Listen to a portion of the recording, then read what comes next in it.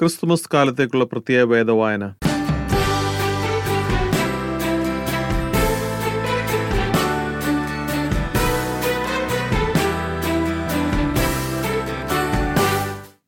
രണ്ടാം ദിവസം. അപ്പോസ്തലനായ പൗലോസ് കൊലോസ്യർക്ക് എഴുതിയ ലേഖനം 1-ാം അധ്യായം 15-ാം വാക്യം മുതൽ 22-ാം വാക്യം വരെ. അവൻ അദൃശ്യനായ ദൈവത്തിന്റെ പ്രതിമയും സർവസൃഷ്ടിക്കും ആദിജാതനുമാകുന്നു. സ്വർഗത്തിലുള്ളതും ഭൂമിയിലുള്ളതും ദൃശ്യമായതും അദൃശ്യമായതും, സിംഹാസനങ്ങളാകട്ടെ, കർത്തൃത്വങ്ങളാകട്ടെ, വാഴ്ചകളാകട്ടെ, അധികാരങ്ങളാകട്ടെ, സകലവും അവൻ മുഖാന്തരം സൃഷ്ടിക്കപ്പെട്ടു. അവൻ മുഖാന്തരവും അവനായിട്ടും സകലവും സൃഷ്ടിക്കപ്പെട്ടിരിക്കുന്നു. അവൻ സർവത്തിനും മുമ്പേയുള്ളവൻ. അവൻ സകലത്തിനും ആധാരമായിരിക്കുന്നു.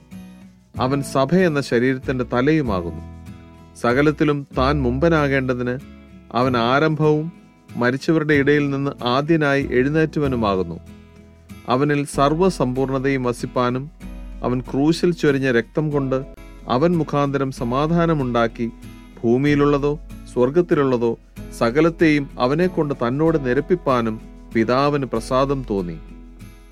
മുമ്പേ ദുഷ്പ്രവൃത്തികളാൽ മനസ്സുകൊണ്ട് അകന്നവരും ശത്രുക്കളുമായിരുന്ന നിങ്ങളെ അവന്റെ മുമ്പിൽ വിശുദ്ധരും നിഷ്കളങ്കരും കുറ്റമില്ലാത്തവരുമായി നിർത്തേണ്ടതിന് അവൻ ഇപ്പോൾ തന്റെ ജഡശരീരത്തിൽ തന്റെ മരണത്താൽ നിരപ്പിച്ചു. ഈ വചനങ്ങളാൽ ദൈവം നമ്മെ ഓരോരുത്തരെയും അനുഗ്രഹിക്കുമാറാകട്ടെ. ആമേൻ.